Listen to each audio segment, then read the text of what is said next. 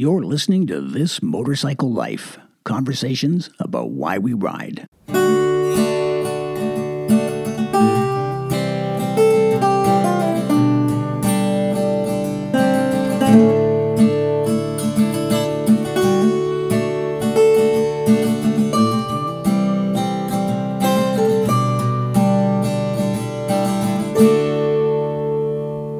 Episode 49, Those Who Wait.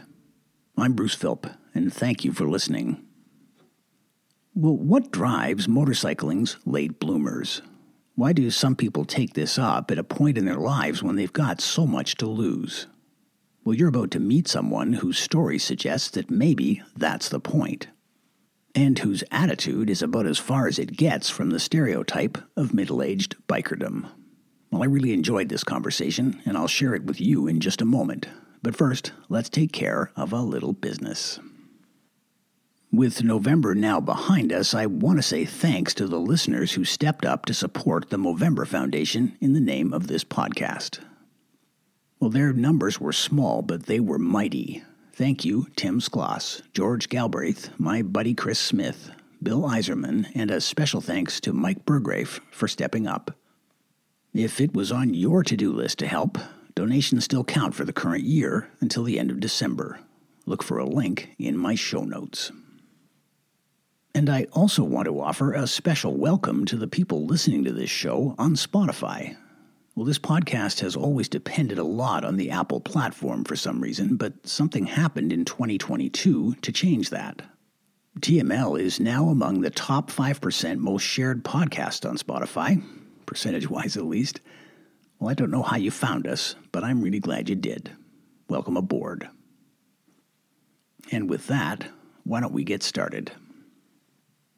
The theme for this episode came to me in a Tim Hortons, or more accurately, as I was leaving a Tim Hortons halfway through my last ride of the season. I caught my reflection in the window, and what looked back at me was strikingly different from the way I was feeling in that moment. How I felt was more like Tom Cruise crossed with Ewan McGregor.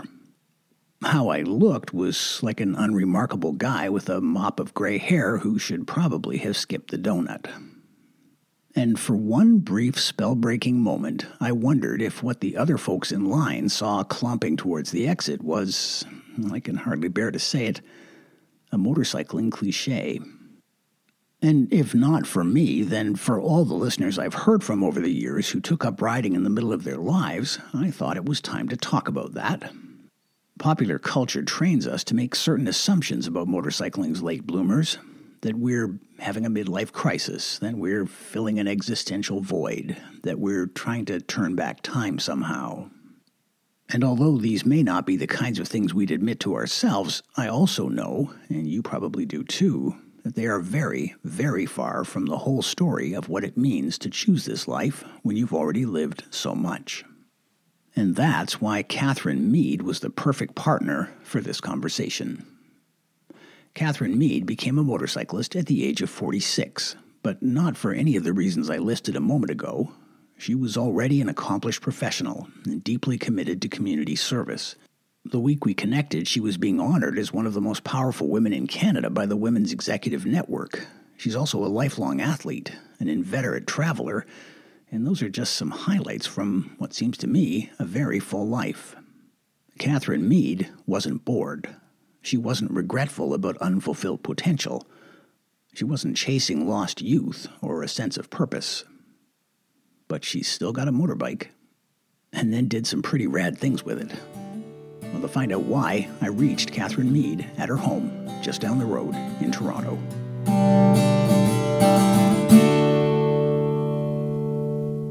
Catherine, thank you for speaking with me today. I know it took some doing to fit this into your schedule, so I'm really grateful for that. How are you doing?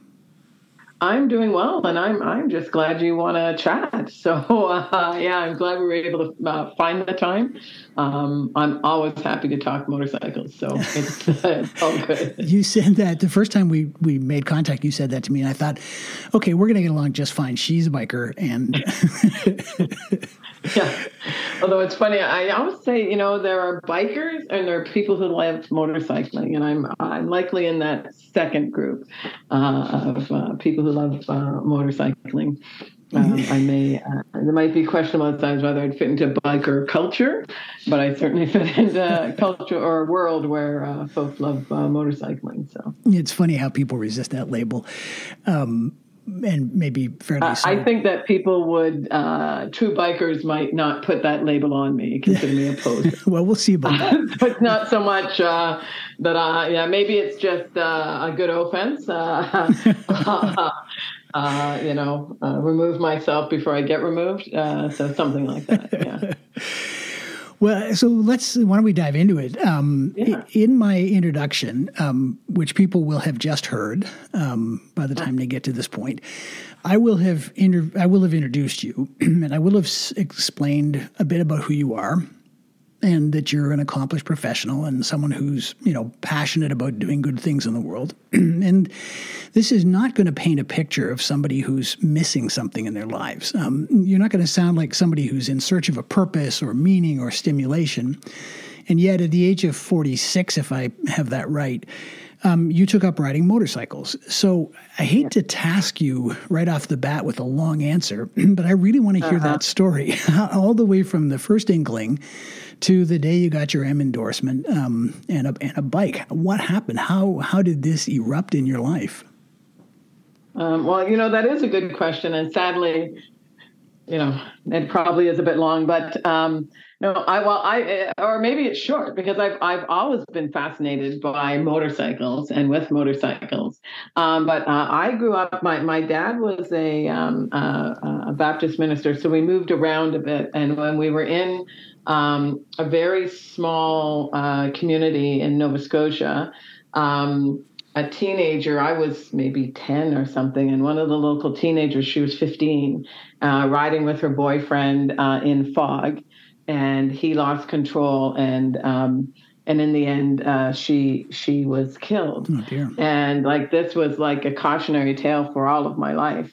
That motorcycles are bad. We saw what happened to Jill Link. And so that was really it, and it was really my parents' fear, primarily my mom's, that sort of kept me from exploring that all that much. And then ultimately, since at some point we're living our own lives and not our parents' lives, I decided I would actually go for it. And I must admit, there were a couple of times that I was gonna, and then, getting to the weekend, there seemed to be some reason or the next why it didn't happen. And then finally, when I was able to do it, there were a few things, but not the least of which was by then I'm in my mid 40s. And, if you're going to talk about, classic, middle-age crisis, there you are, riding, getting a motorcycle license and, adding to that, I'm lesbian. So it really sounded like one big stereotype. Oh, dear. And I thought, well, you know what? I don't care. That's not going to stop me from doing it just because it happens to fit into a stereotype. So I went for it. And my sort of gateway vehicle, if I'll call it that, was I first bought a Vespa, a 250cc Vespa, and that was sort of kind of just to ease into it, more like ease my mom into. I had, it's not a motorcycle, Mom. It's a scooter. I tried to really downplay it. Right.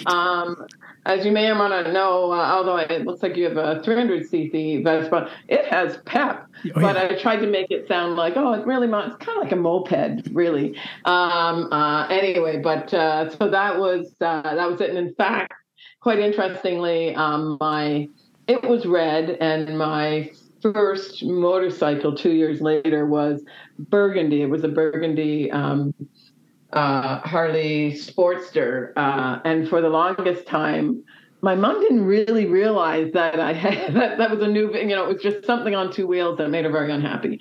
And so I was able to, get away for a while with her, thinking that, I was still riding this moped. Anyway, so, but nonetheless, I did it, was thrilled. I must say, I got my license at a time, so it was 2011. It's not like that long ago. But I got it at a time when in Nova Scotia there were a few things that aren't the case now. But number one, you did the course, and then you just waited 30 days.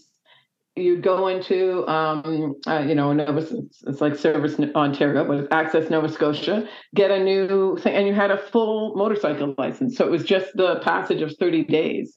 And as well, back then, or I don't know if this has changed, but you could do the license on a scooter.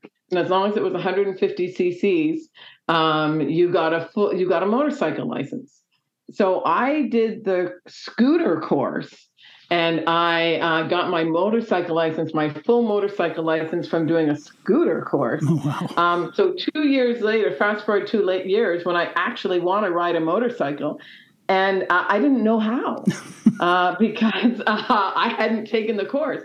And then by then, if the only way you can sort of learn how to ride a motorcycle is if you take these fairly expensive full weekend courses, and then any of the sort of refresher courses are like bring your own motorcycle.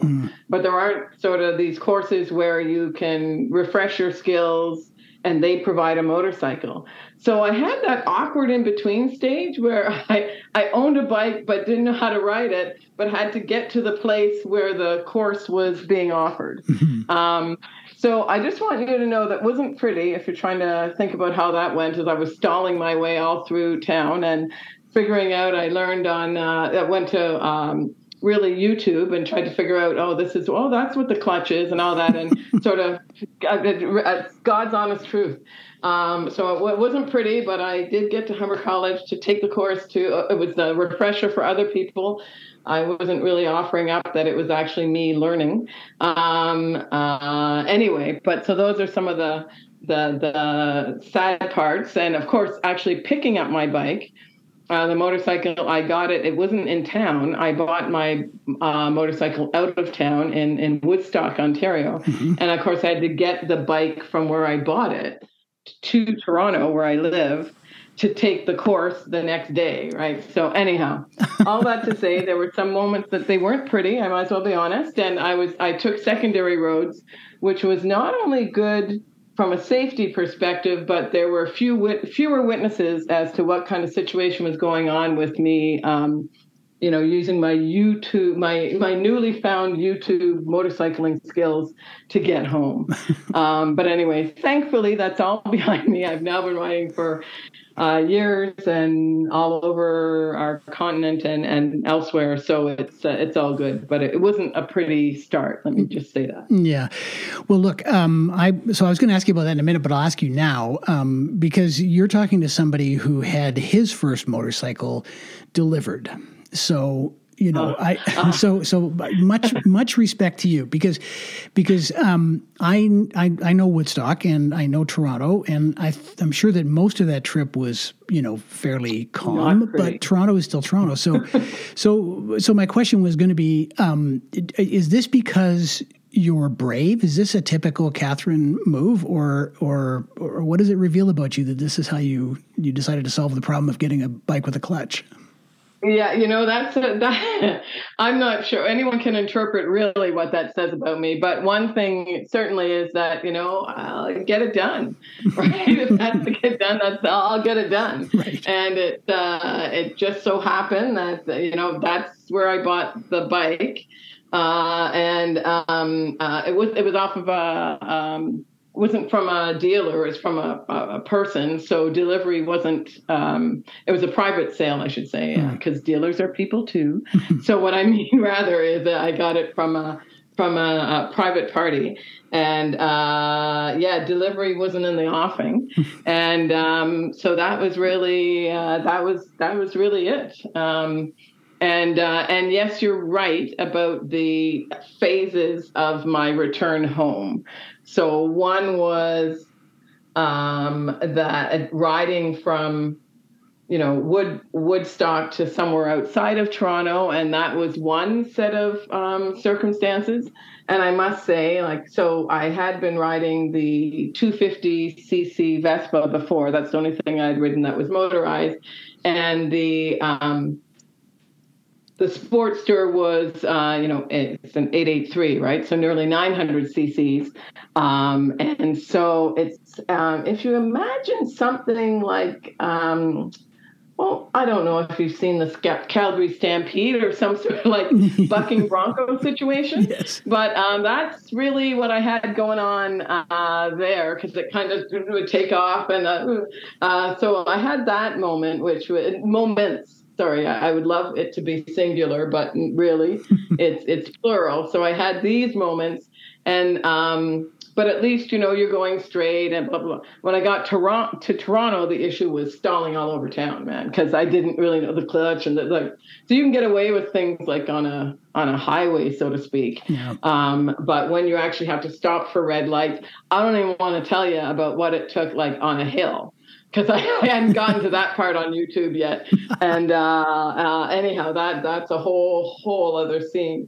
But anyway, so yes, that scene, that was all quite interesting. But I guess really it does. I am someone who, if I put my mind to something, I'm going for it, right? And there might be issues, and I just have to solve it, but I'm going for it. Nice. And so that's really, I guess that is what it says about me, among other things like, what's wrong with you? But it might say some other things too, but that's it. Well, I think it says, honestly, biker things to refer to the earlier part of our conversation. I want to get just back to this motive thing for a minute. So it sounds like there wasn't just a day when you woke up and said, it has to be now, I have to get a motorcycle. So that's cool. But when I read your profile on the Women Riders Now website, a phrase caught my eye, and it had to do with something like reaching a point in life where you have to put your own needs first.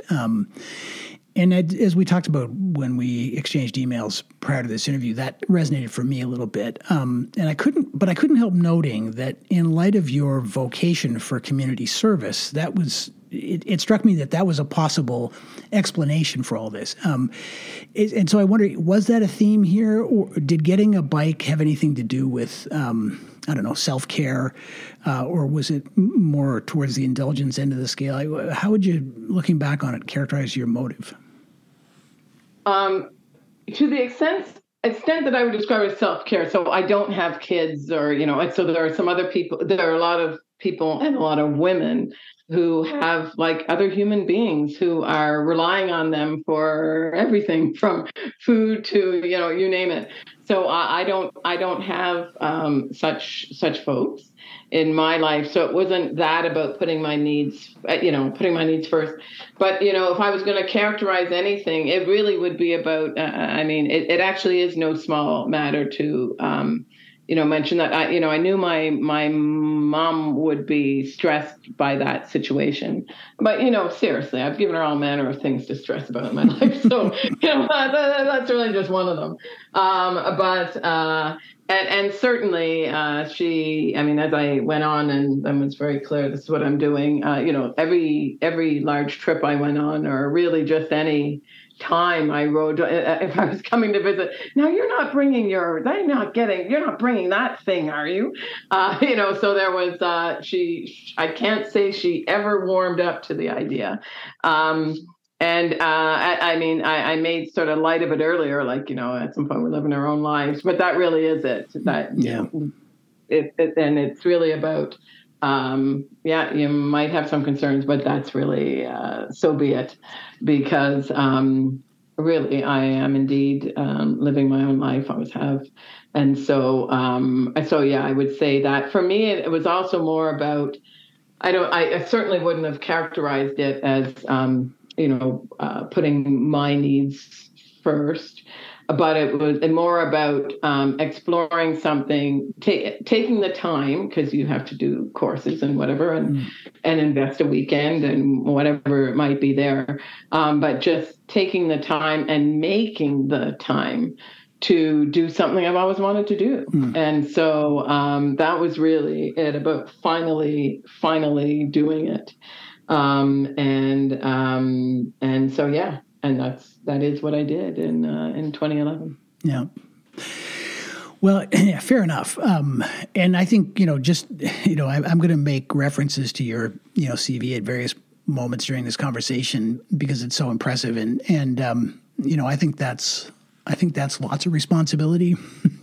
So it wouldn't have shocked me if you'd said that this was a way to sort of create a boundary there. But so you started to write a blog about your experience, and I think in that piece there was an article about the obstacles you felt that you would face becoming a writer, or the obstacles that anyone in your position might face. And the one that caught my eye was fear, which is a subject we've talked about on this podcast a few times. It's a big part of writing. Sure. And I think when you're not a kid anymore, the fears that sort of stay with you begin to take root in experience, and they get harder to shake. And at least that was my experience anyway. And I wonder if you, looking back, think that's true, and how you dealt with that fear. For sure, fear is part of it. And you're right, because when you're younger, it's like, it can't happen to me. I don't know, people are accidents, but it can happen to me. And then we get older, it's like, oh my God, it is going to happen to me. Like right. Something shifts where you're like, it goes from, it can't happen to me till in every likelihood, it will happen to me. Right. Mm-hmm. So, and for me, thankfully, I can say, that's where I was.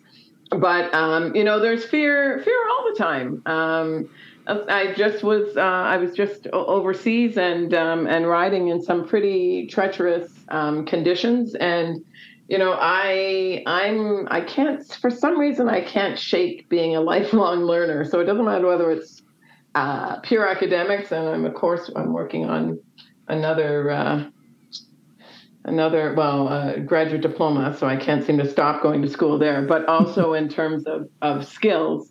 And so, I've taken, every time I get a new bike, I take a course from RTI, the Rider Training Institute, and I've done an assortment of courses on off-road riding, and in fact the Women's Rider Now.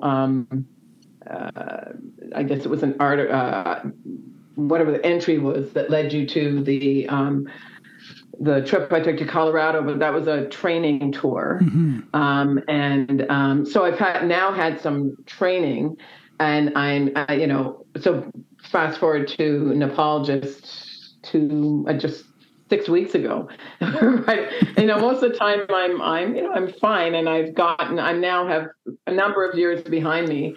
And I have taken, an assortment of courses. But yeah, you're riding our first night. It's a much longer story, but night fell, and we were nowhere near. Our whole tour group was nowhere near where we needed to be because there had been a landslide and some other things. And so we're riding at night in rain, in another country, on the other side of the road. I mean, like, what else do I want? What else can you add to it? And the roads were all messed up and washed out and all this, and this is what we're riding in. I would love the story to be, and I was thinking, hey, I'm a great rider. Are you kidding? I was writing thinking like, okay, just focus on that. You know what to do. I was doing like, trust yourself, trust the bike, trust yourself, like all these things, mantras that we learned in courses. So yeah, there's, but I think there's some healthy fear.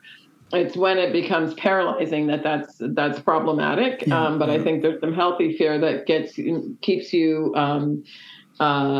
keeps the adrenaline going and keeps you focused, because the bikes are very unforgiving. Millisecond of not paying attention and things can go, off. Mm. But Yeah, and my challenge when I was in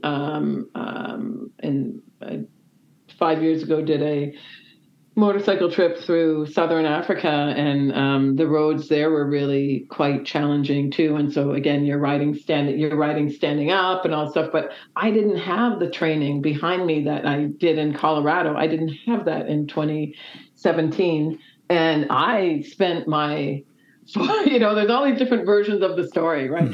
How was the trip in Africa? Oh, it was beautiful. Oh, there were animals. Like really, there's a whole bunch of very honest versions of the story, right? So, one is the experience of your riding, and in all honesty, in Botswana, looking up and seeing in the distance elephants crossing the road. Like seriously, how awesome. Can it get more awesome? I don't think so. Then there's the part, of course, we're in Namibia, and the whole time, really, that would, with the state of the roads, and you're riding standing up the whole time, and they're mainly dirt roads, and it's corrugated, but the opposite direction that you're going, like it's horizontal in front of you, and you're riding, if you say you're riding vertical. Yep. And like seriously, and then these big sandy ruts, and I spent the whole time going like, okay, don't ditch the bike, don't ditch the bike, don't ditch the bike. But I didn't have any skills, so I didn't get. I mean, it was, by the end of my 3 weeks, I was like, oh, whatever, bring it on, I'm ready.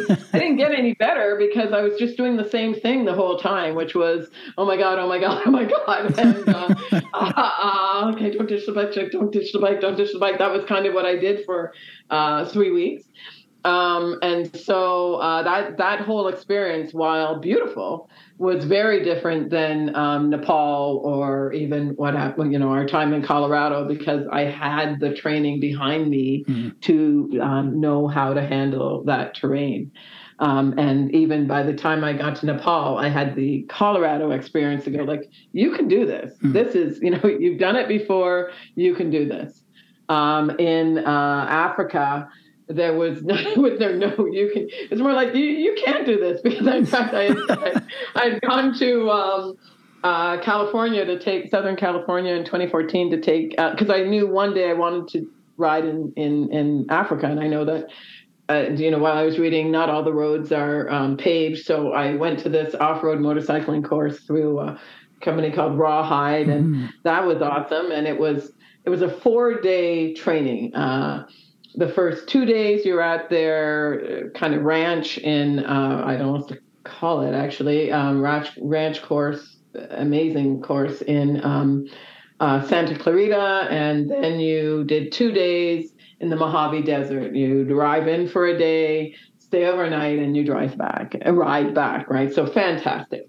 So the first day, great, I'm learning a lot of things. The second day, the very, very, very last exercise of the second day before we were going into dinner, this was it. And it might even have been optional, but me, I'm going to try it. Anyway, so I tried it, and I, to this day, don't exactly know what happened. All I know is that not only did I ditch the bike fell, my foot got caught between a log and the motorcycle as it fell down. And I was not wearing adventure boots. I was wearing touring boots. So I just be clear that they asked to keep my boot as a cautionary tale for everyone else, because the way it was all ripped up. Anyway, and so everyone went into dinner. I went to the hospital. And the next day, everyone rode into the Mojave Desert, and I drove back to LAX, and I flew home. So, the only experience I'd had off-roading prior to getting to Africa was, in fact, me going like way off and ending up in the hospital. So, anyway, that was that's the only experience I had when I was in Africa. So I didn't even have so you can do it. Remember how it's like, no, don't remember how it went down in California. So, all that to say, training really makes the difference and helps to shift from it's not even because I can't say what I had in Africa was a paralyzing fear, because I went through it, but it really significantly affected the enjoyment factor of the whole experience when there was ever present fear, whereas in Nepal it was more like just this is it's a little treacherous here, but you got to trust yourself, trust the bike. You're good. The bike is it's made to do this, and I knew that to be true, and we proved it every day. So. Different story. Yeah. I'm going to ask you to talk about Africa a little more in a minute, because it looked amazing and harrowing to me. So just to pick away a little bit more on the experience of kind of becoming a rider, I have the sense that this madness, it took a fairly strong hold on you. The blog was a bit of a tell, right? So when you're kind of, transformed by an experience like this, you want to share it, and that's kind of why this podcast exists, honestly. And so I could tell that this wasn't just another notch in your belt, so to speak, that this mattered to you. Oh, yeah. And so I wondered if you could talk a bit about how motorcycling worked its way into what was already a pretty full life. I mean, what was it like finding time to ride? Did you find community or not? Did you have to give things up to make room for this? I mean, was the whole thing easy or not easy? What reflections would you have on that? Yeah. Those are good questions. So, highly coincidentally, very close friends of mine in Ottawa, we all got our license at the same time, but unbeknownst to each other, right? I didn't know they were even. I knew one of them rode years ago. Oh wow! I didn't know. So that one renewed her license, and the other. Got her license, right? And then as I said, I didn't even know.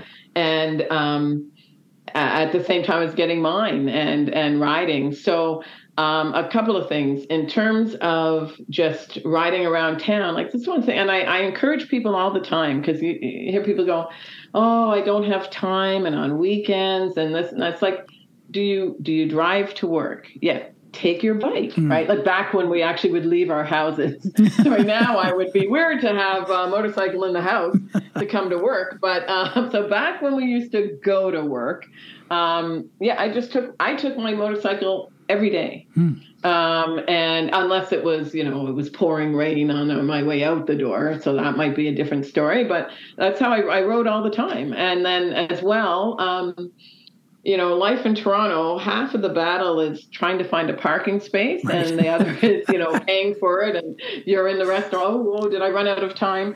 As you may or may not know, at this moment, because I feel like any day it will change, but at this moment, parking a motorcycle in Toronto is free, right? So that's also an awesome excuse to take the bike. You're going to a movie, doing whatever, take the bike, and that really eliminates that whole where am I going to park, and do I have to mortgage my home to park it? That's all. So anyhow, I actually just bring it's part of my life, riding, just my day-to-day living. I should say running errands. I've got saddlebags. I can buying groceries, whatever it might be, unless it's eggs. But anyway, so that's how I do that. But in terms of the larger trips, my friends in 2015, and that was I got them in 2011, then I started riding the motor. I made the shift from the Vespa to the motorcycle in 2013. And in 2015, these friends they decided they were going to go to PEI. And so I joined them. So I, started from Toronto, met with them in Ottawa, did an overnight, and then we left together from Ottawa the next day. And then the next year in 2016, they mainly that same core, but there was a couple of extras. We decided to go down to Tennessee to do the Tail of the Dragon. And so we rode down together as well. And 2017, we, again, kind of not talking to each other, but had all decided that was the year we were going to do major trips. So one couple, they went to, they rode all the way down to San Diego and then up the Pacific coast and then flew back from Vancouver and had their bikes flown back. Oh, nice. And that was the same year that I went to Africa. So anyhow, we've done all these, 2019, we went to the Gaspé together, and then been dealing with COVID. But this past summer we did Northern Ontario together. So yeah, that's worked out well, that in addition to my day-to-day commute, blah, blah, blah, that's also been a really, really amazing opportunity to connect with friends while doing these longer rides, discovering our country or going down to the States. And, when we went down to the States, anywhere we go, we're usually a group of 4 or 5. And when we went down to Tennessee, there were 7 of us.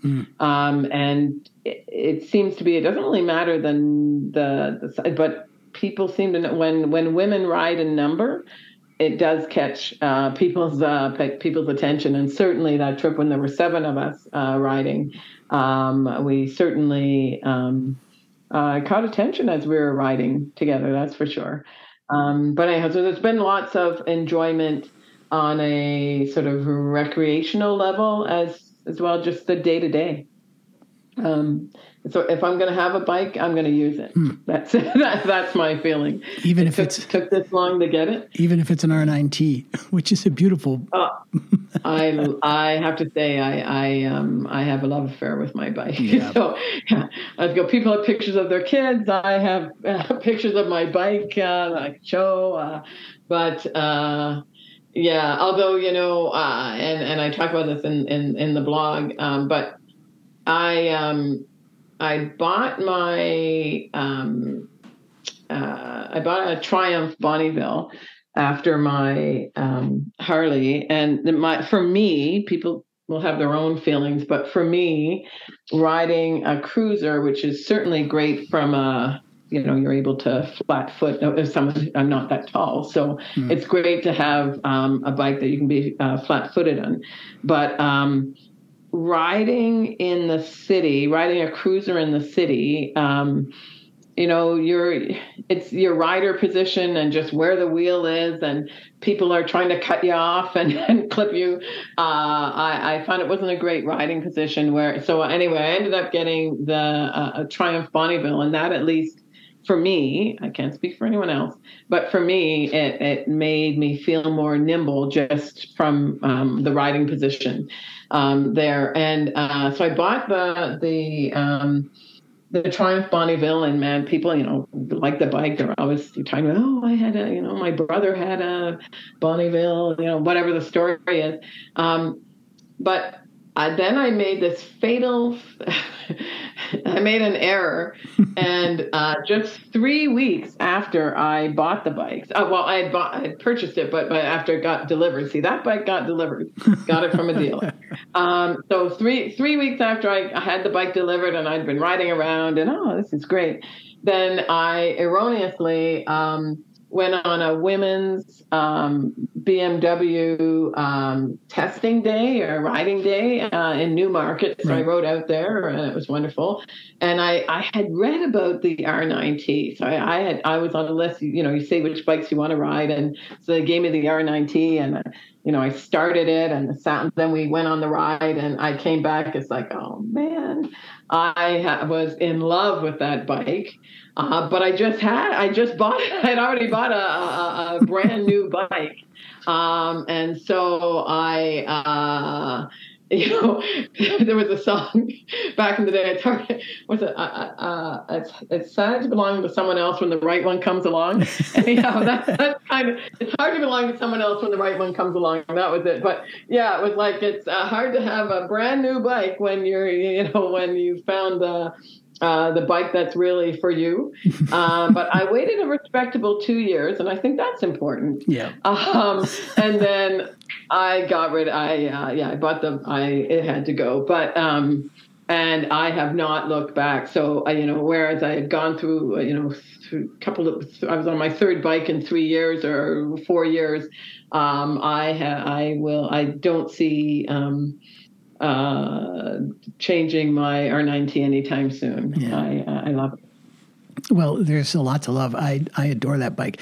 If I would have one if it wasn't for the fact that I had to go out to the barn and pick which bike was going to get sold to make room for it, and I just couldn't do it. They get to be like horses after a while. So I was going to ask you how your friends reacted, but it sounds like they reacted by getting motorcycles. So that's awesome, because my friends acted like I joined a cult. It was, as I said, I didn't even know, because, they're in Ottawa and at that point I was in Halifax. And not even in Toronto. And we didn't, I happened to be visiting them, I think, in May, and it was like, hey, you know what I'm going to do? I'm taking the course. And they're like, oh, we just got ours. Wow, what? So that was just coincidental. And then what's been great is having the opportunity to ride together. So it's really a core of 4 of us, and we've been riding. We've done each trip together, and then there's been some additional people here and there. Yeah. But yeah, it's been really awesome. I wanted to ask you just a little bit longer on the blog for a second. There's definitely a hint of evangelism in it, and you don't make any bones about this not being completely a rose garden. I seem to recall a terrifying passage regarding going to Prince Edward Island on the Confederation Bridge that didn't sound like a good reason to promote this to people correct. Everywhere. And yet, so I wonder what were you personally experiencing in those first years that made you such an advocate for doing this? That's a good question. I want to make sure that I don't forget it, but I do want to just say something about the blog. So I'm kind of, it's a stretch to call myself a Luddite, but I'm not really, until very recently, I haven't really been all that, active either on Facebook or LinkedIn or anything like that. And social media, I see it has a place in our world, but I didn't necessarily see myself, closely aligned. But I was doing this course at U of T Continuing Ed. I told you I can't stop going to school. And there was a course in, I don't know. I'm doing a certificate in strategic public relations. And this foundational course, like you couldn't get around it, where you either had to do a blog, or worse yet, a vlog, or a podcast, right? These were our three options. And it was like the lesser of 3 evils was doing a blog. And but I had these lofts. It's like, okay, well, if I have to do a blog, I should do it on, and I was really trying to change the world in my blog. And, my partner was saying, why don't you just do it on like something you enjoy, like motorcycling or something? It's like, I'm not doing it. Like, no one cares about shit. So, you should do it on your motorcycle trips. I said, no one cares about my trips. So and then talking to my sister, it's like, I have to find something to do a blog on. And she says, you should do it on your motorcycle trips. I said, no. So, you guys care because you know me. No one cares about my trips. And then when we had the class about the blogs, they said, just do it on something you can talk about all day. It's like, oh, well, yeah, my trips. I can talk about those all day. People would probably argue I can talk about a lot of things all day. But anyway, so that's how I ended up doing the blog. And it was not, and even when I did it, I had all these entries, and I had done like kind of no one would know that the blog existed. And then we were coming close to the end of the course, and you actually had to be speaking to what kind of traffic you got and da-da-da. So then I put out something on my LinkedIn account, on my Facebook account, and then I'm like on these women BMW groups on Facebook and women riders Facebook, something or other. And so I put in a few places and just said, I'm doing this for a course. Please just go to the site. Like, it's not even like, I'm not saying you'll enjoy it. Just go to the site. And then if you have something to say, constructive, can be positive or negative, please just weigh in. And that's sort of how I got some interest in the blog. And it was before the end of that first day that I had heard from Pat Jacques, who was doing the training tour in Colorado. That's how I ended up doing the training tour in Colorado. It was because of the blog. Mm-hmm. But anyway, so back to how I became an advocate. I mean, I have to say, I'm not like, an advocate for riding writ large. Sure, I think it's important. That's great. But really, it's about all the women I have met who said, I've always wanted to ride. Riding, I look at you on the motorcycle. It's like, just do it. Just do it. Like, and there's every excuse under the sun. And believe me, I had them. But it's, just try it. Just do it. And it's like, all I can tell you is, the longer you take, like it's gonna just keep not happening. Just take the course and do it. And I find it, for me, so again, I can't speak for anyone else, but I find riding very liberating. Not just in terms of how we can park anywhere. That's also very liberating. But just the whole experience of riding is great. And then, wow, it's such a great way to see the world. And, I've been a passionate traveler most of my life. And so I've had the fortune and privilege of maybe it's around 50 countries that I've been to. Then, since 2015, I've been able to combine my sort of passion for riding and my passion for travel together. And that's when, started these trips, as I was mentioning earlier, to PEI, to here and there, and then became going elsewhere in the world. Mm-hmm. And it's just that you see the world differently. Listen, I travel, just to be clear, with my partner. We go on cruises. We do that because that's the way that she likes to travel. I'm more, I've done Machu Picchu. So I'm still doing more adventure travel with or without a motorcycle. But you just experience a place very differently. The smells, just people, eye contact with people as you're riding past them, people that will actually talk to you, that simply doesn't happen when you're in a car. Yep. Right. And so, I think, if I just really encourage more women to do it. To be honest, I'm also an advocate of a lot of things for women to try. Football's another thing. I used to play competitive flag football after my career as a university sprinter, and just trying to get, if you get talking to guys, I don't know if you're one of them, but you'd think it was like nuclear physics, and the next thing is how to throw a football, right? So, these things are all very complicated, very complex. Oh my goodness, you couldn't possibly understand. And so I've also been a real advocate of just showing women how to throw it and how to catch, and realize that it actually isn't rocket science or nuclear physics. It's just understanding, although understanding the physics of the ball does help, but anyway, so there's a number of things that these things that seem to be the domain of guys, and then there's this mystique around it.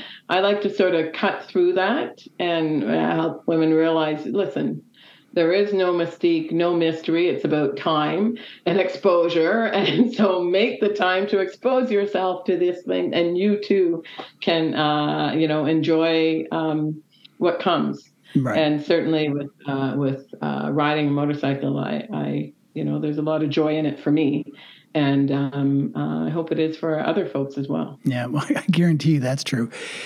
And since you asked if I was one of them, I have my faults, but I think I have a healthy suspicion of any large group of men all wearing the same clothes. So another time we can get into the backstory. But so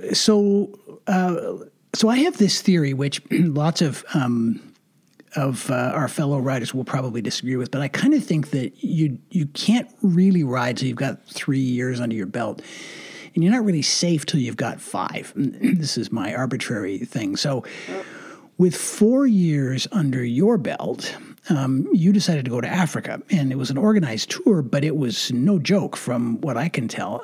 So I would love you to tell me, what the structure of that trip was, where you went, and anything else you want to share, because it seems like it was an incredible experience, bittersweet in some ways, complicated, but incredible. It really was. And so I went through a company, a lot of the trips that we take, if you look online, they're mainly in US dollars. And then you're hedging about, do I pay it all up front, or do I pay in increments, installments, because who knows what the Canadian dollar is doing, all these things. And they're pretty steep. So actually a difference of a few cents on each dollar actually can make a difference. One of the things that's one among many of the things that was awesome about the company I went with, they're a Canadian-based company. So the dollar was the dollar. So that's first off. And it's a company called Renadian, and the owner is Rene, and he's Canadian. I'm guessing. I actually haven't had that conversation. I'm pretty sure that's how he came up with the name. And he rode around the world. I think his job I don't know how he came to not be working. So either he, I don't know if he was downsized out of a job or he left a job, but ended up motorcycling around the world for 3 years, and then decided he loves it so much he wanted to create opportunities for other people to do that, and that's the business he's been in now for a number of years. And the BMW dealer here, every once in a while they would have him come. So I actually had met him in advance and had a sense of what he was about, and then ultimately did signed up for the trip. And I remember talking to my partner, because realizing, I'm going to be away for a month. And not only was she supportive, she said, the thing is this, that's the way I talk. This is my paraphrasing hers. The thing is this, we have here's what we know. You're healthy and strong enough to do it now. And we don't know how you're going to be, in a couple of years from now. And that was very true. I have a number. I was, as mentioned earlier, I was an athlete in my younger days, although still active now. And I have all these friends that we were jocks together, and they're not here today, whether it was cancer or something, the other, whatever happened. And it was like, you're here now, you're healthy now, do it. And so that was awesome. And that's really about all the analysis that went into deciding to do it in the year that I did it. It's so that one was a 3-week trip that started in Victoria Falls in Zimbabwe. We met there. We actually were not on bikes yet, so we just had the experience of Victoria Falls and some other parts of Zimbabwe. And then when we got to Botswana, that's where we got our bikes from a company that's based in Cape Town. And so we got our motorcycles in Botswana and rode from Botswana through Namibia and ended in Cape Town, South Africa, at the rental place. And we gave our bikes back and took a taxi to the hotel. The experience was really, truly incredible. It's hard to. I'm of two minds. It's hard to say. I do believe that it was early in my riding in my motorcycle riding experience to do it. Although I had been riding, so I'd been riding motorized vehicles, if you include the 2 years of a Vespa. I was sort of 6 years of riding motorized vehicles, but 4 years of riding a motorcycle. And as I mentioned earlier, there was something everywhere. So in Botswana, it was the potholes that literally, it's not so much they could swallow your bike, but if you could actually do significant damage to your bike if you went through them. They were so deep and so big that you could wreck your rims. But I know even when we say potholes, we're imagining potholes as we see them, which is here's a pothole, then a little bit down the way there's another. But these were like in a hole. So you were doing like a slalom to go around them. So that's what Botswana was all about, the potholes. Namibia was all about the dirt roads. And by the time we got to South Africa, there were these sheer winds that would literally move your bike. And so I would know that there was a gust coming because, we had a set riding order that we had the whole time. And Rene, he was number one. I had position number two. I would see his bike shift in front of me. Then I knew that I had a gust coming towards me. And so that was, so there's that version of the story, right? Is that, oh my goodness, there was something to deal with every country had but I have to tell you, it was the trip of, it was really a life highlight. And I have been extremely fortunate in my life to have many highlights that a lot of other folks just don't get to have. But this one is really at the top for me. And so in addition to, we had the riding part, but there was also very much, experiencing where we were. And so in Maun, Maun, I think it's pronounced, in Botswana, we actually did an overnight where we flew in a chartered small plane to the Okavango Delta, and we went on safari that day. Then we're overnight with animals all around us and hearing animal sounds. We were in tents. And then the next day, again, we went on another safari and then made our way back. And in the 1 or 2 nights prior to that, we went to Chobe National Park, and we did you do an evening river ride. Maybe they call it a cruise, but that's I don't think that's accurate. And that's when the animals come for their last bit of water or whatever at the end of the day. And so there are, hippos and elephants, and literally 15 feet from you, maybe 20. And so, and in the Okavango Delta, I lie not, there are lions like maybe 10 feet, if that. They're coming up to the Jeeps and such. I must say it was much more comfortable watching them come to someone else's Jeep and not just get a picture. But that's, I digress. But anyway, so that was really an incredible trip. I do wish that I had the skill that I learned in Colorado. I wish I had it in Africa. But the truth is, it doesn't matter. I mean, in that kind of terrain, I could have ridden 10 years.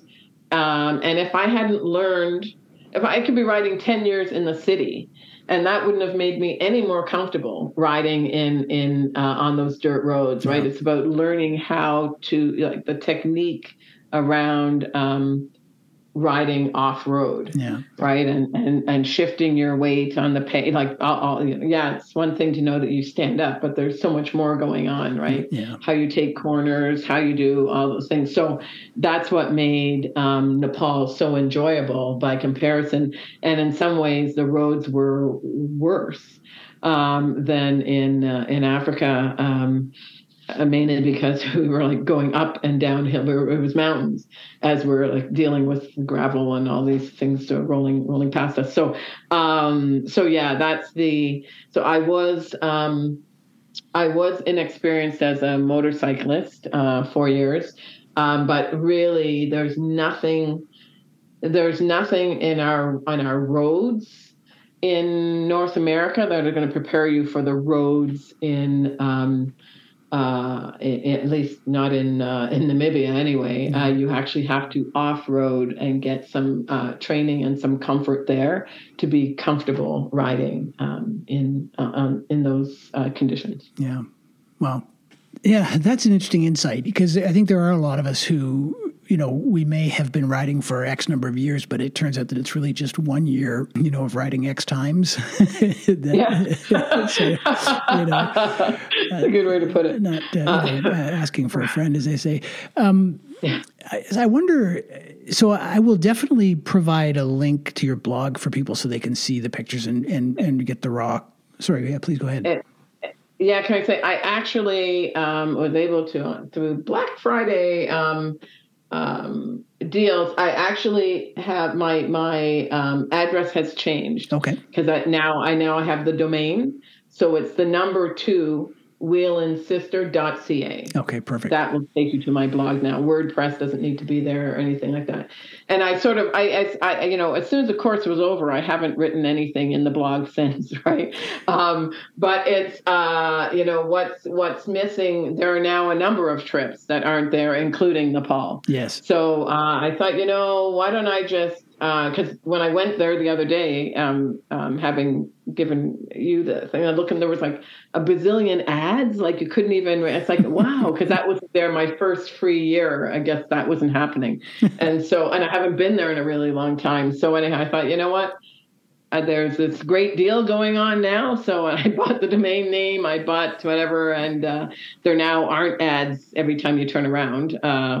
Like every 3 lines, it felt like. So it's twowheelandsister.ca. Well, and the reason I mention it is specifically because of the pictures, because I remember those potholes, and you're not exaggerating. And so I guess the question I had was kind of like, how did you feel when you got home? Were you a different person? Did you get transformed by that experience? Absolutely. In a few different ways. I've been to Africa twice, right? So the first time I went, I was part of an NGO, non-government organization delegation for the United Nations World Conference Against Racism in 2001. And when I went there, on that trip, rather, we did a safari and did some other things. We were there for the actual conference. And then I came home. Just as a complete aside, I got home this was in 2001, and I got home, and I left the conference a little early because I was still in law school. But I got home at around 10:30 p.m. on September the 10th of 2001. And of course, the very next day was September 11th. Yeah. And a whole bunch of people at the conference because the conference had been still going on, lots of people were still sort of stuck overseas for another couple of weeks and all that. So yeah. I just happened to have come home when I did. But I can remember even at that point, I had done a considerable amount of travel at that point, nothing near like what I've done since 2001. But that was the first time ever that I was teary. and, we don't know each other, but let me just say that doesn't happen very often with me. Okay. And I was teary at the airport, and I was like, what is going on? It's like, it said, I feel like I'm leaving. It's the first time ever that I had a sad feeling about leaving a place. And it was so interesting too, because I had these ideas in my mind that I was going to get back to Africa, like in, maybe another 5 years. I was in law school at the time, and I know that South Africa was using a charter. So I was like, oh, can I get back as a lawyer? All these things about how I could come back. Next thing you know, it's 16 years later, having not gone back, and now I am there on a motorcycle trip. Wow.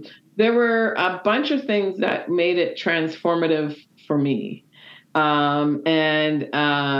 As we would go through towns, and we've got helmets on and full face helmets. Yeah. And I would always raise my visor so people would see, like, hey, there's a black rider amongst these riders. Just looking at, I remember passing once it was a truck full of, there were kids. We don't want to get into the safety of, like, there were a bunch of children in the back of an open truck. But listen, but I remember just the look, they were just jumping up and down and pointing when they saw me. Those moments are pretty transformative. They were for me. I was, so yes, there were these moments of, oh my Lord, there's potholes. Oh goodness, there's, felt every moment it felt like I was going to ditch the bike in Namibia. All these things. But that's really, I would take that again in a heartbeat to have the experience I had there in this particular trip, again, because we're in bikes, where I said, you interact with people, you can interact with people you're passing in very different ways than you can in a car, and just experiencing all of that. And for me, it was transformative in a number of ways.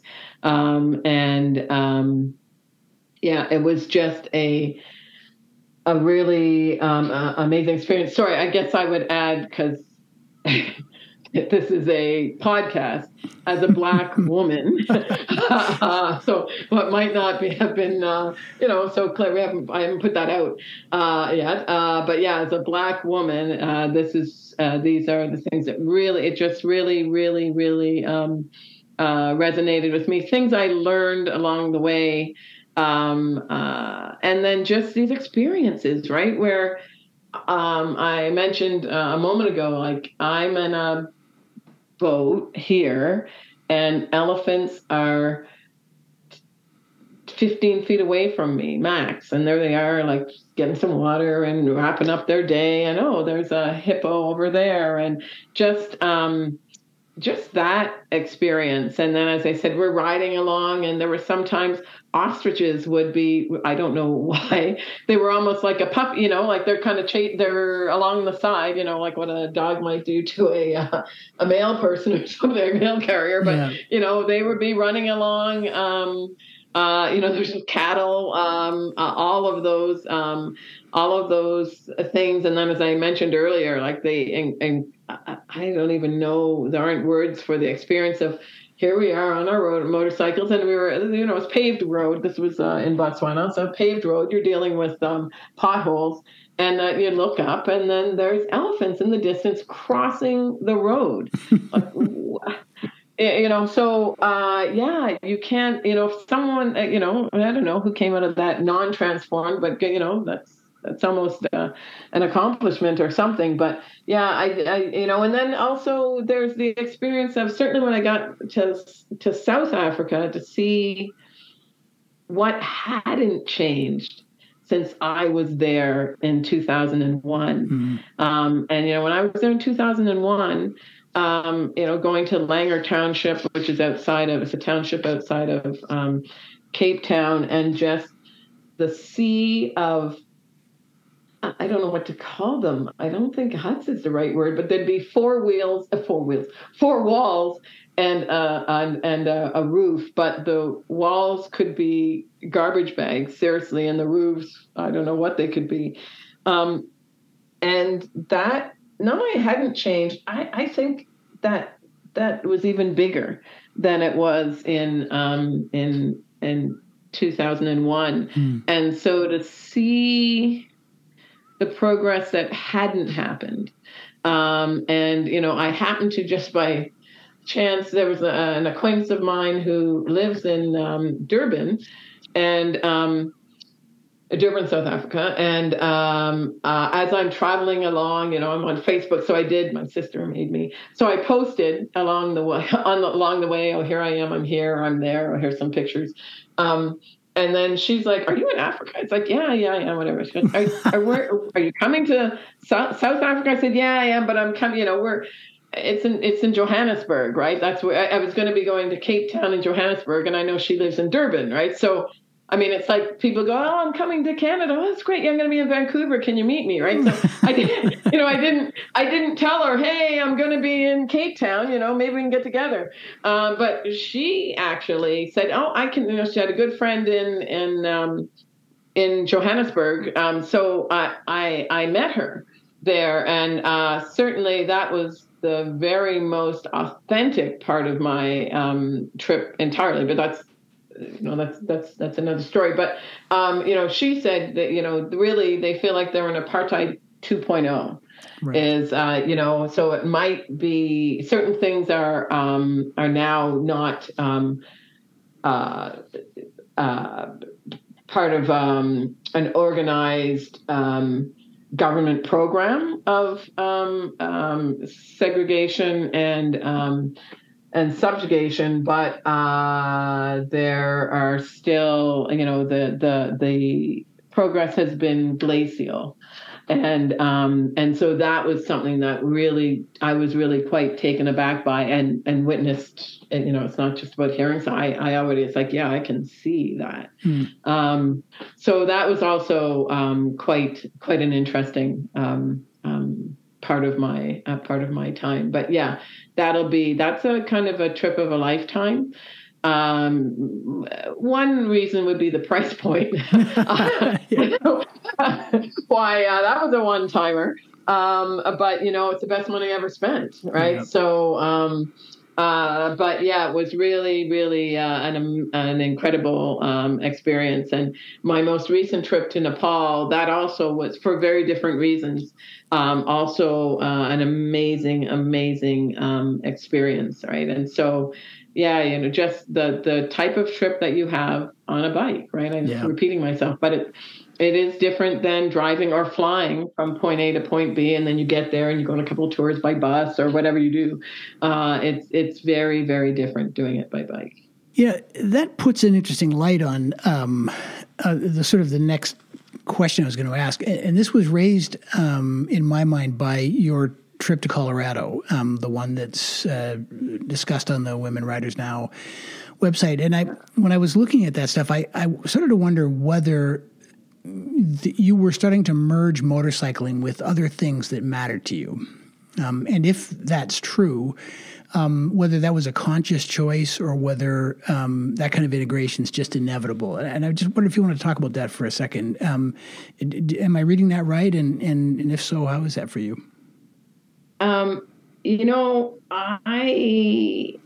I think that unintentionally that is what happened. So I would love to say, listen, I took a view of my life and I thought, you should try and do. So I can't actually say that I had this grand plan and it all came together for me in Colorado. But I think that's ultimately, that is what happened in terms of, the experience. So when Pat Jakes, it looks like her last name, you would probably be inclined to pronounce it Jacques. It's Jacqueus, right? But they're in the States, so she goes by Jakes. as I said, the day of my blog, she reached out to me, and I'm like, well, I don't know who this person is. And then, so she likely anticipating that said, listen, just here's my TED Talk, here's my whatever, and if you want to meet, we'll talk. And so she then told me about what the trip was about and what the trip was looking to accomplish in terms of, it was a trip that had some sort of sponsorship by a company, See Me Beauty, and it's about, healthy, makeup and other skincare products, but for the average everyday woman. And I guess that their models for any of their campaigns are just, regular average women and not like typical models. Right. Anyway, and so that all sounded great. Then she said they were actually then doing these.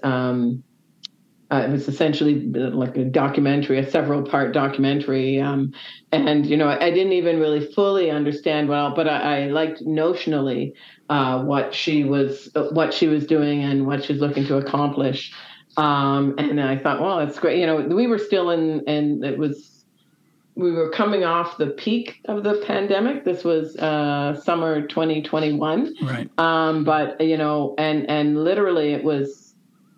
While I was there, you could get back in the country if you were vaccinated. Like this was in 2021. All manner of things were happening in terms of even leaving the country. So yeah. I wasn't even sure. I bought my ticket, but I wasn't actually even sure I would be able to go. Right. And I work for OLG, Ontario Lottery and Gaming Corporation. And, we had ministers here in Ontario, one in particular, who had, gone off to St. Bart's at Christmas. And, right. That didn't play well. And it's not that, listen, anyone's going to be looking, what is Catherine Mead doing? But, I wanted to make sure that I wasn't doing, I certainly wasn't, I didn't want to be going outside of any sort of public safety edict, so right. to speak. Yeah. And so I only really knew I was going to go away on that trip probably about 2.5 to 3 weeks before I actually left. Mm. And so we knew that was always the case. It would just depend. And things shifted. I think I flew out on Canada Day, and things were shifting. There was a significant shift that was taking place July 5th. So that by the time I came back on July, so all of that and feeling that's the direction things were going, I felt like, okay, yes, I can actually go, and so I did. But yeah, what she was looking to now, I had no idea really the depth of. I had no idea what kind of experience I would have there, and the experience of. Not only learning the skills, which is huge, because that's, then learning what I did off-road actually improved my on-road riding. Mm-hmm. So outside of those learnings, just the experiences it was an all-women trip. And even though the guy who was the photographer and videographer, I guess, he's actually a National Geographic photographer. Oh, wow. So that's you might know some of the things he captured were quite incredible. Mm-hmm. But he believed in all this in the trip and had met Pat and he signed on.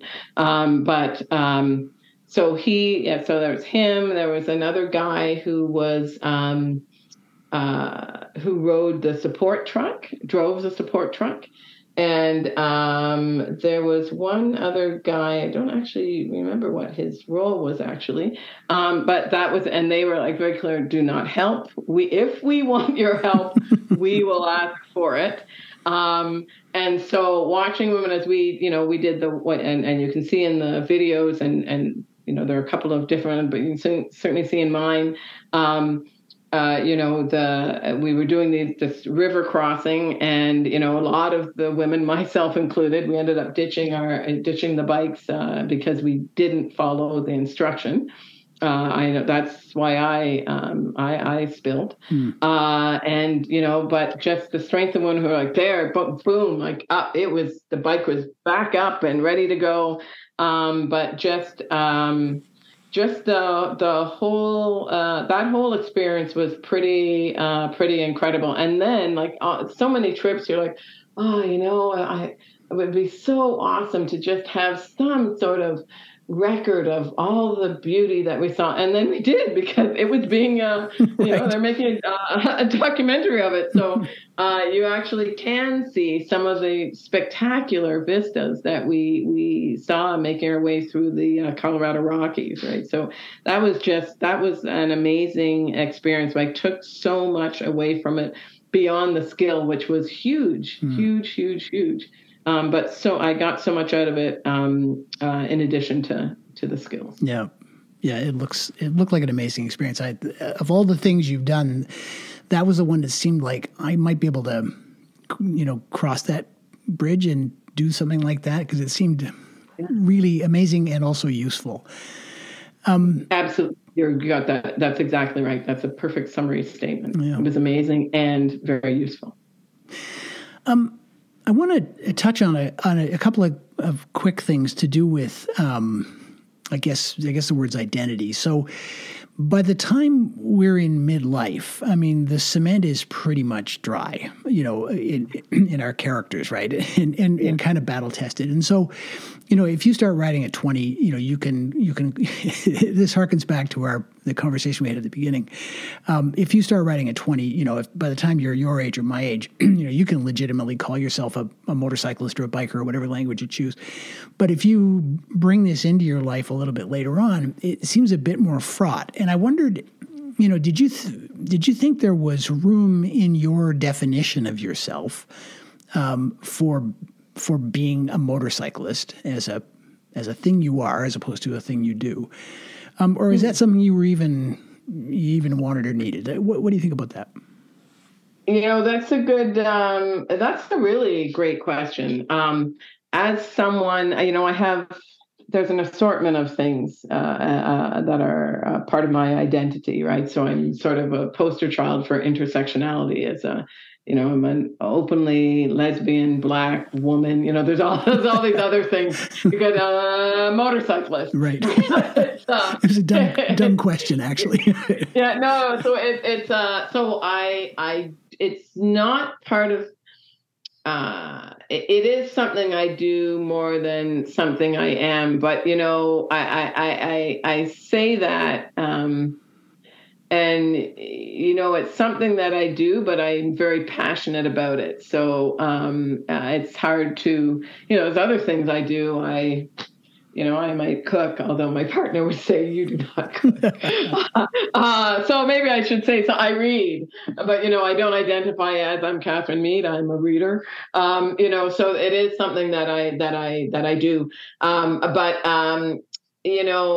Certainly it's one of the things that I do. It is something that a lot of people take note of. Probably there aren't a lot of corporate VPs that go around riding motorcycles. I guess that might be a part of it.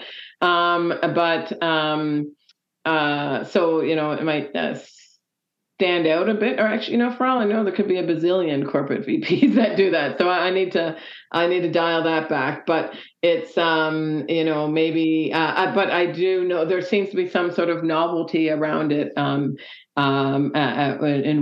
work and other places. But it is something that a lot of people know about me. So I guess I'll just say, I'll say that. So it ends up becoming a part of my identity if you know me, right? So if you don't know me, maybe you don't know that unless I'm walking in with a helmet, then you can piece that together. Whereas other aspects of my identity, you meet me, I'm Black. You meet me, I'm a woman. It depends on your level of whatever when you meet me, if you can also figure out that I'm also lesbian. But, it may or may not come up in conversation. But these are things in my identity that are, very much a part of me and often very evident. Mm-hmm. Whereas, I might have to tell people that I ride a motorcycle, right? So that's why I'm not so clear that I would say that it's a part of me, but it certainly has become very much a part of sort of, what I do, what I'm passionate about, and has had a really big impact, how I spend my time and who I spend it with, right? Yes.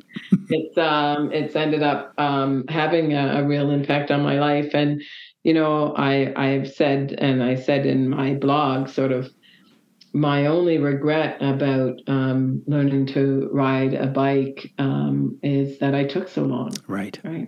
I didn't do it till I was in my mid 40s. And, if I had that to do all over again, I would have done it. I would have started earlier.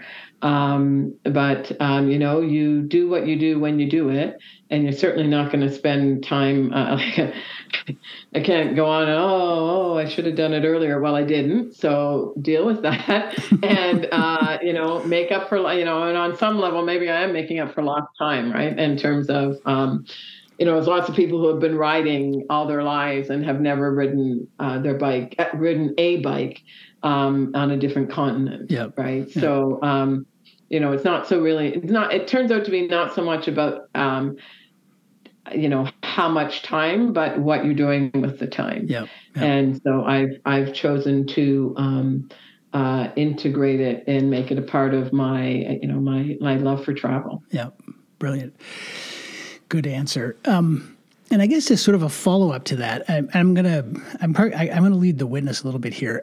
I think there is something life-affirming about learning and mastering something that's as risky and difficult as this is, at a point in life where it can be easier to coast or easier to stick with what you're familiar with.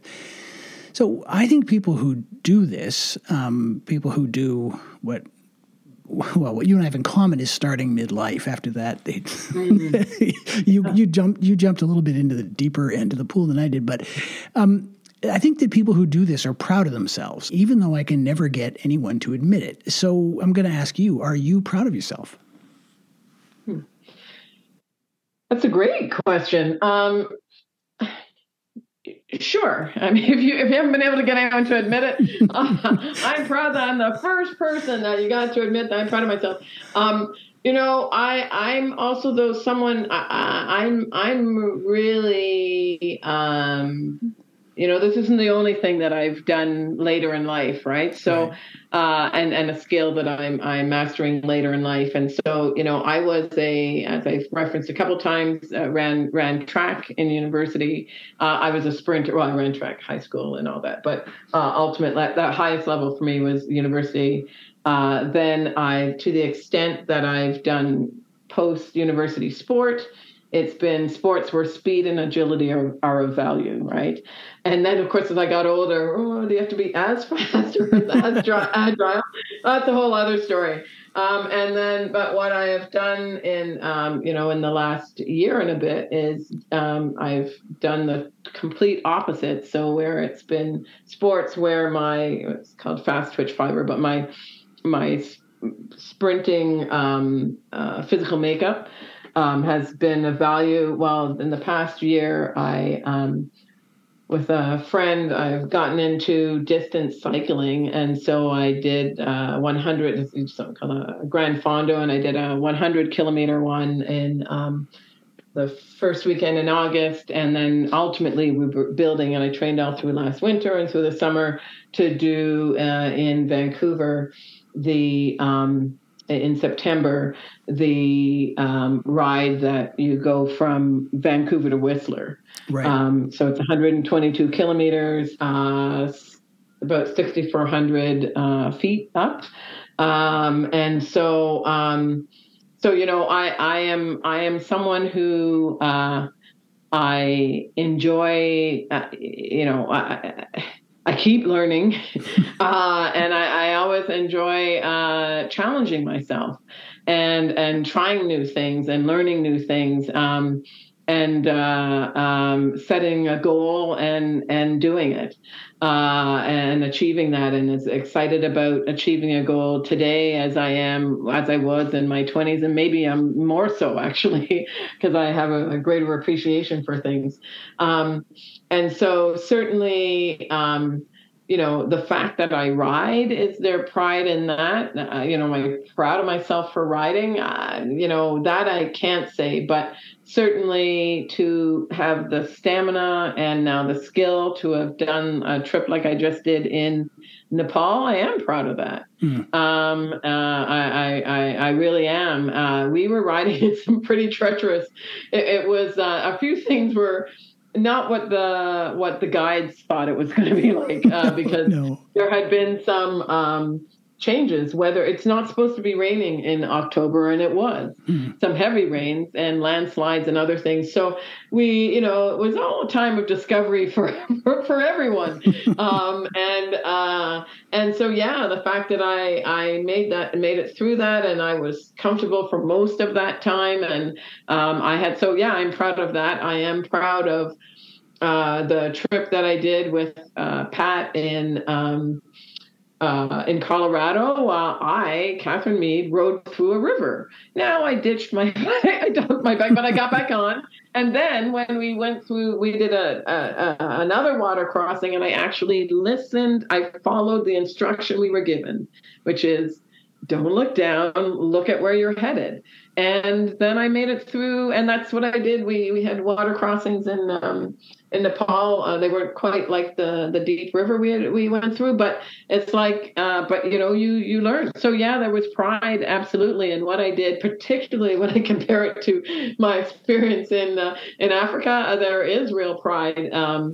That I did the trip in Colorado and learned some real skill.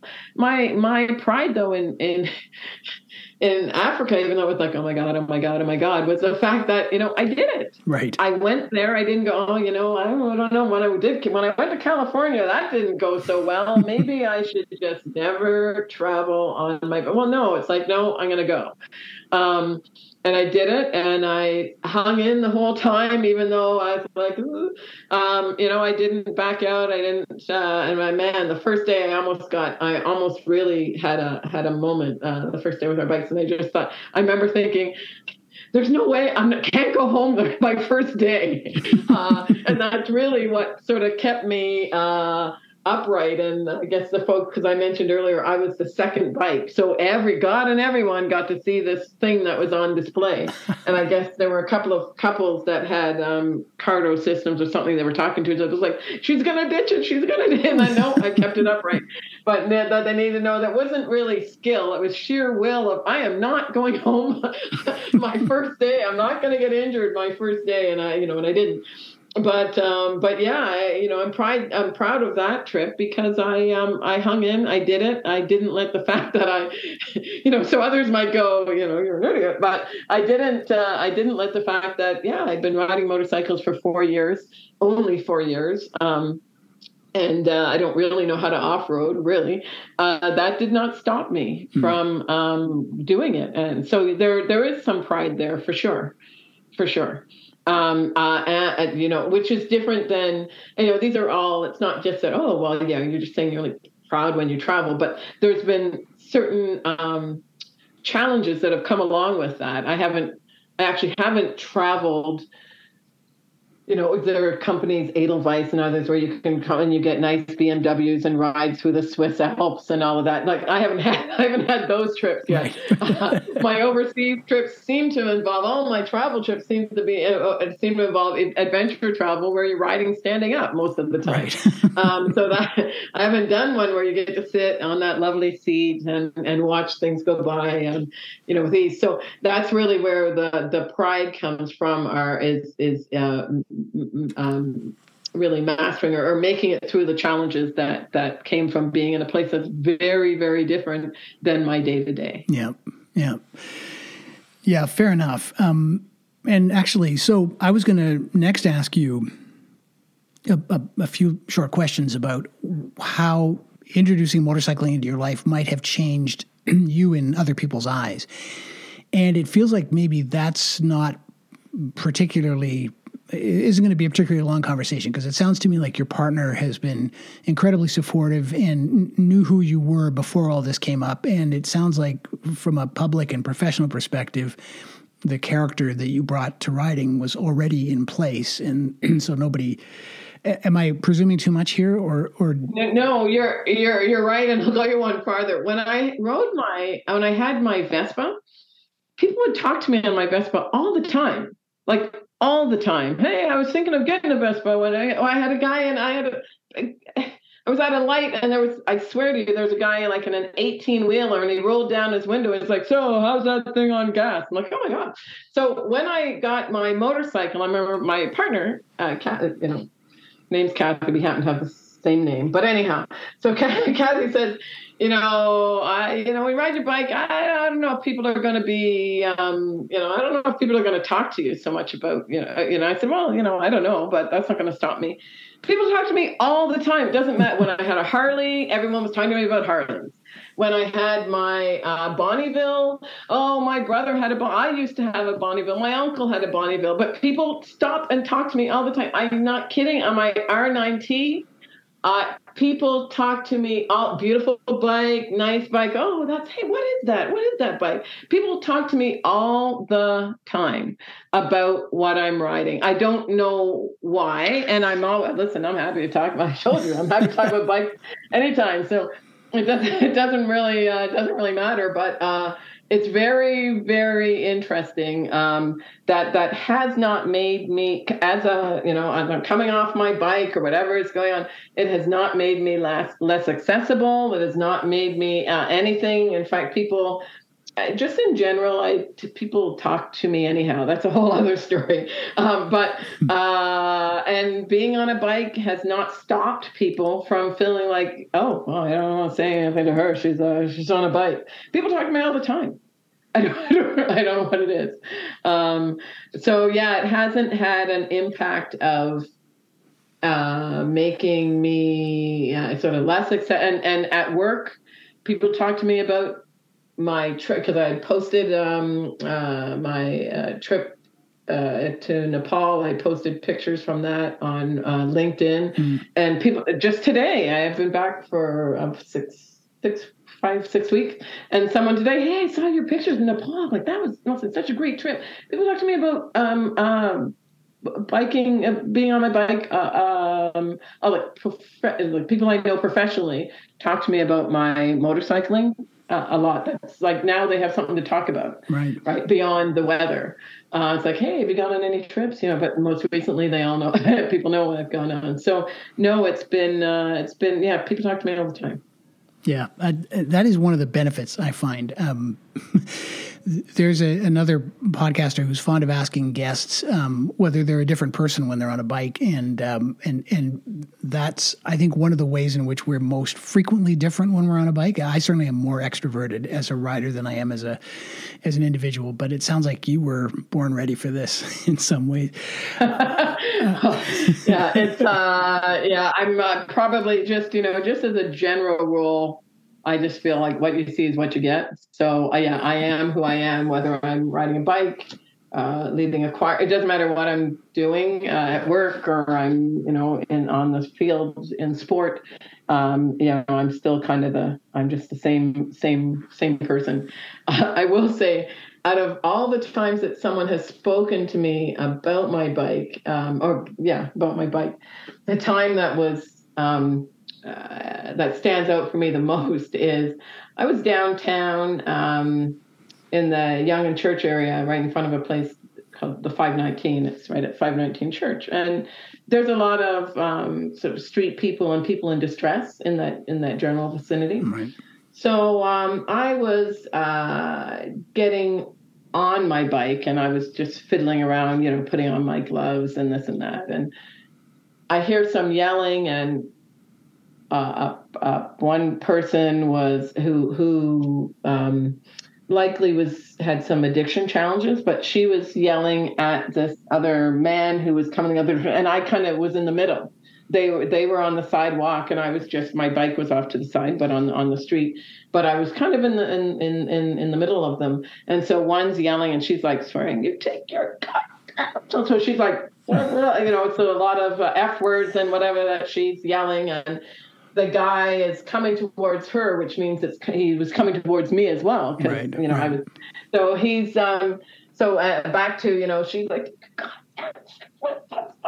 back this way, and he's coming towards me. He goes, "Listen, you looks at me. Nice ride, sister." Like didn't miss a beat.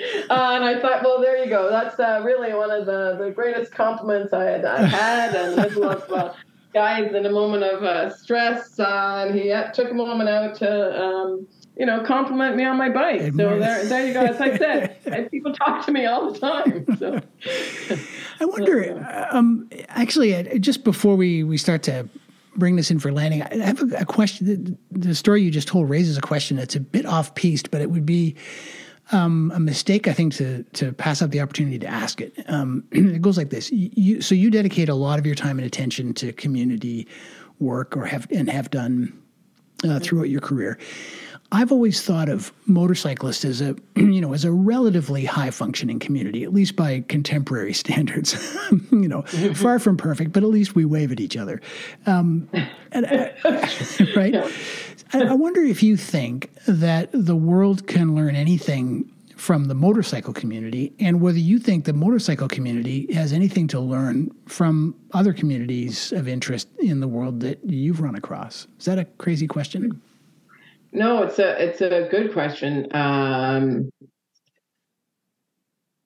Let me see. Well, it is. Here's one thing that that can be learned from motorcyclists, but it's actually really, it's actually more an identity piece, and you've just referenced it, and that that we do wave at each other, right? It's like, "Hi, I see you over there," and as long as I've there's not too much going on, I can I'll wave, or whatever we might do, two fingers, peace sign down, up, whatever might happen, but it's acknowledging others. Yep. As you're just passing them by. And certainly that is something that happens in other groups. Certainly there's the talk about the nod, but generally as I identify as Black. People might identify as another way. I identify as Black, and certainly as other Black folks, we might, there might be a nod, or it's just like, "Oh, I see you over there. You're Black. Yeah, it's nice." And I see you, which is the same as, "Oh, I see you over there riding a motorcycle. I'm here riding one too. I'm just going to nod, or nod, or say hi, or whatever." But it's really about just, taking a millisecond to acknowledge others, right? And we generally don't do that, depending on where you live, right? So yeah. I grew up in my formative years were in a small town in Nova Scotia. We had barely 1,000 people, and then when we left there and came to Toronto. But I had sort of over the years trained myself to. We have this thing in Toronto. I mean, you're a little north of us. and I don't know if you've been there all your life so I don't know how it works there, but certainly this thing, like, yeah, you see another person, and then when you just get close enough, then you both avert your eyes, so no one has to acknowledge that there's another human being. And then when you get a safe distance past, then you start looking straight again. And that's just why you learn that. And I had to learn to not say hi to people because I grew up in a small town. Right? Yeah. So fast forward I moved back to Nova Scotia to take a role at Acadia University in the mid '90s, and I had now been very good at not acknowledging other human beings. And I can remember I was at Tim Hortons in the town, and this guy on my way in, he's like, "Hi," and I was like, I wonder if he's confusing me for someone else. By the way, there's like 6 other Black people, so likely not. But it was like, oh, that's interesting. I was like, hi. And then later that day, doing something, there was a mail carrier. I was in a car, and the mail carrier waves at me, and I'm like, who does he think I must have the car. I was in a rental, maybe he thinks it's someone else. And then it's like me realizing, no, it's in a smaller center, recognizing I see another human being in front of me. I'm going to say hi, whether I know this person or not. There's what does it take to say hi? So anyhow, what's one thing that I think we can all learn from writers and other folks that acknowledge others is just like take a second, right? Yeah. And take a second and say hi. What writers can learn from others. Well, in theory, writers are part of the rest of the world too. But in terms of any specific community in which I identify. I can't think of anything off the top, but I can think of going the other direction, as I mentioned, things that folks can learn from writers. Yeah, I agree with that. And I recognize what you're saying about Toronto. I mean, I have a lot of listeners there, and they're all amazing people when you meet them individually, but I do find it a cold city. I was there for 30 years before I came up here, and this is part of the reason why. No offense intended, obviously, to the people I hear you. Who love it. So I'm keenly watching the clock here, so I'm going to try to be efficient with your time. But just a couple of things to sort of wrap this up. You earlier touched on sort of a sense of regret that you had about not having started writing sooner. And I feel that way too. I feel sad about the years that I didn't write and knew better, honestly. And sorry, how old were you when you started? I was in my 50s. Oh, wow. So, a little bit past the middle. So, but I also feel somehow like writing is what I'm getting back in exchange for that is that it's somehow sweeter for me, that my life is opening up at a time when a lot of people I know, for them, it's sort of the opposite. I think Melissa Pearson described it as being reborn. So I'll stop there and just ask if that resonates for you. Do you have anything to add to how you feel about finding this when you did? The word I used earlier was liberating, right? And it was just, it is. It does open a new, I don't know if the word is dimension, but that's the word I'm going to use. I feel like it's opened up a new dimension.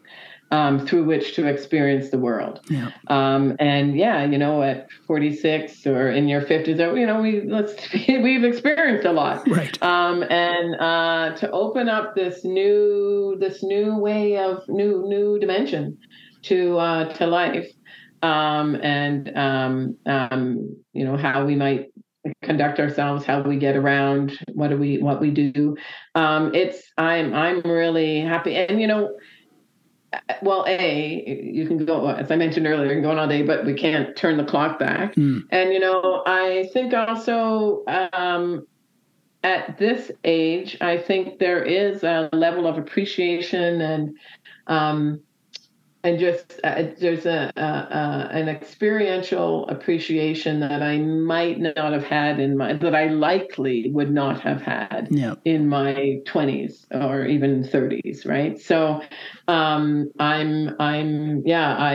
think it might have been just of course I get to do this and that's the way it is, but not to say that's why I sounded in my 20s, but still, and so I'm okay with it is whether I'm okay or not can't change anything, but I am okay with it coming across, and finally it's not coming across at all, finally executing on my long held desire to ride, finally doing it when I did. And as I said, now that I'm here, it's about what do I do with this now, and I really feel that I have really gotten a lot out of my 12 years of it's 11 years of riding motorized vehicles and 9 of riding a motorcycle. I think that I've been able to squeeze what I can. There's more to come, and I have my eyes on a couple of different things to happen in the next couple of years, and so. And, it's funny, I came back from Nepal saying to my partner that, I feel like now is the time to be doing these trips, whether it's Nepal, India, wherever it might be, that require stamina. You're not relying solely on the power of the bike. You've got to have some power yourself. These are things I would like to be doing the here and now while I know I have the ability to do so. And, it might be later on in life when I do the BMW trips through the Swiss Alps that I was talking about, when the bike can really do all the work and your, skill, it's a number of other things, but you're not standing for hours or anything like that. And, and that's what I really see my priority will be in the next few years is to the extent that I need to do rides that take some fitness. These are the things that I'll be trying to do now. Yeah. While I can. Which it makes eminent practical sense, but I can't help but noticing that it gives you a certain intensity about the way you look at the future, or at least sort of the middle future. I wonder if we didn't have this in our lives, if we would be feeling the pressure of living to the max quite the same way. While we can. Yeah, that's hard to say. Yeah, I don't know. I mean, I feel the same way about cycling. I feel like it's just recognizing. So I'm at a point in my life where I'm seeing that things can happen quick. Changes can happen quite quickly. In some cases, you just want to hope, and we hope that the best of all worlds is that over time our abilities diminish but sometimes it doesn't go that way. And there's something that presents itself in later life, and it happens rapidly, and maybe you're still here, but your abilities are dramatically impacted. And so I see that in a way that I didn't see it in my 20s, 30s, and 40s, which is good. And I'm glad I wasn't aware of those things. But I am just keenly aware that I'm healthy now, and so and that could change. So I feel that way about a lot of things, not just riding, not just motorcycle riding, but it's because I am still physically active, and pre-COVID, I was still playing, touch football, flag football, so I'm still quite active in sports. And again, it's just that feeling of I've got it now, so I'm going to use it now. And if COVID taught us anything, it's like, and you might think you're doing something tomorrow, but, and you might even be healthy tomorrow, but that doesn't mean you're going to be able to do it. Yeah. As we're probably all licking our wounds from our travel plans that had to get scuttled in 2020 as we were seeking our money back because we couldn't go. Yeah. That's also has had an impact on how I view things. Like, let's go now while we can. And the while we can could relate to our physical ability, or, things haven't shut down this week. So let's go. Right. Yeah. Catherine, I have so enjoyed meeting you, and I've so enjoyed this conversation. I'm kind of inspired, to be honest with you. Thank you for making the time. And I hope if you're up this way sometime on a sunny weekend, we can connect on the road. I'd love to meet you in person. That would be awesome, actually. And, when we talked about having people to ride, it's great that I have friends that ride there in Ottawa. So that's why we do one trip a year. But I'd love to connect with you, and certainly happy to keep in touch. That's for sure. But I really want to thank you for, reaching out to me, and that you would be interested in me and things I have going on, such that you would want to chat with me. And so I really appreciate that, and that it's been a very really enjoyable conversation, and a number of your questions have had me, thinking about things that I haven't before, in terms of how riding is figuring into my life, and how and the impact of that overall. So this has really been great. Thank you. Oh, more than welcome. My pleasure. I think people are gonna love to hear it.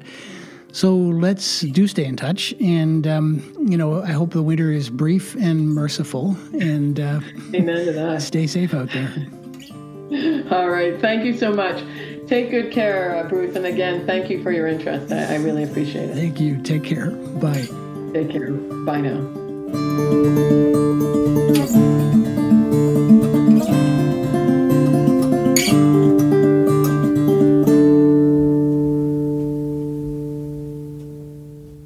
Twice during our conversation, Catherine used the word liberating, and I was tempted to take that at face value. Riding motorbikes makes you feel free. But listening to our conversation a second time, I realized that the important part of that idea is probably the unspoken part. Free from what? Or free to what? Well, as sometimes happens, literally the day I began editing this episode, I received an email from a listener in Norway named Harold Solum. Harold somehow found this podcast even before he got his motorcycle license, which he did only recently, also in his 40s. His passion and joy shone through every word, and you'd recognize it immediately, especially the part where he said, "This is probably the most exciting thing I've ever learned as a grown-up." And that, it seems to me, is what motorcycling's late bloomers are really all about. The writer Anais Nin famously wrote, "Life is a process of becoming, a combination of states we have to go through. Where people fail is that they wish to elect a state and remain in it. This is a kind of death." End quote. Well, that's what motorcycles liberate us from, when our lives are in danger of being safe and settled. They may not always be the wisest choice for an aging body, but riding one might be the safest thing you can possibly do for the soul that lives inside it. Well, thanks for listening. You'll find show notes for this episode at thismotorcyclelife.com, and while you're there, check out the Support TML tab. That's also how you can reach me if you have questions, comments, or suggestions, or a story to share. thismotorcyclelife@gmail.com works too. You can still find me lurking on Instagram, where I'm at thismotolife, and where you can connect with many of the people I've interviewed for this podcast. This episode's playlist recommendation was a delightful find for a few reasons. One is the classic song itself, which I'll get to in a moment. The second was that it's performed by Toronto-based Juno Award-winning jazz singer Barbara Lica, who is a star. And maybe best of all, it turns out that Barbara's own life plan includes becoming a rider. I have the little motorcycle license book in my shelf behind me, she told me, with the hopes that someday I'll get my little Vespa. In mint green, as it turns out. The track is Young at Heart. Buy it or stream it wherever you like to get your music. We'll see you on the road, Barbara. And in the meantime, keep staying alive out there. Fairy tales can come true. It can happen to you if you're young at heart.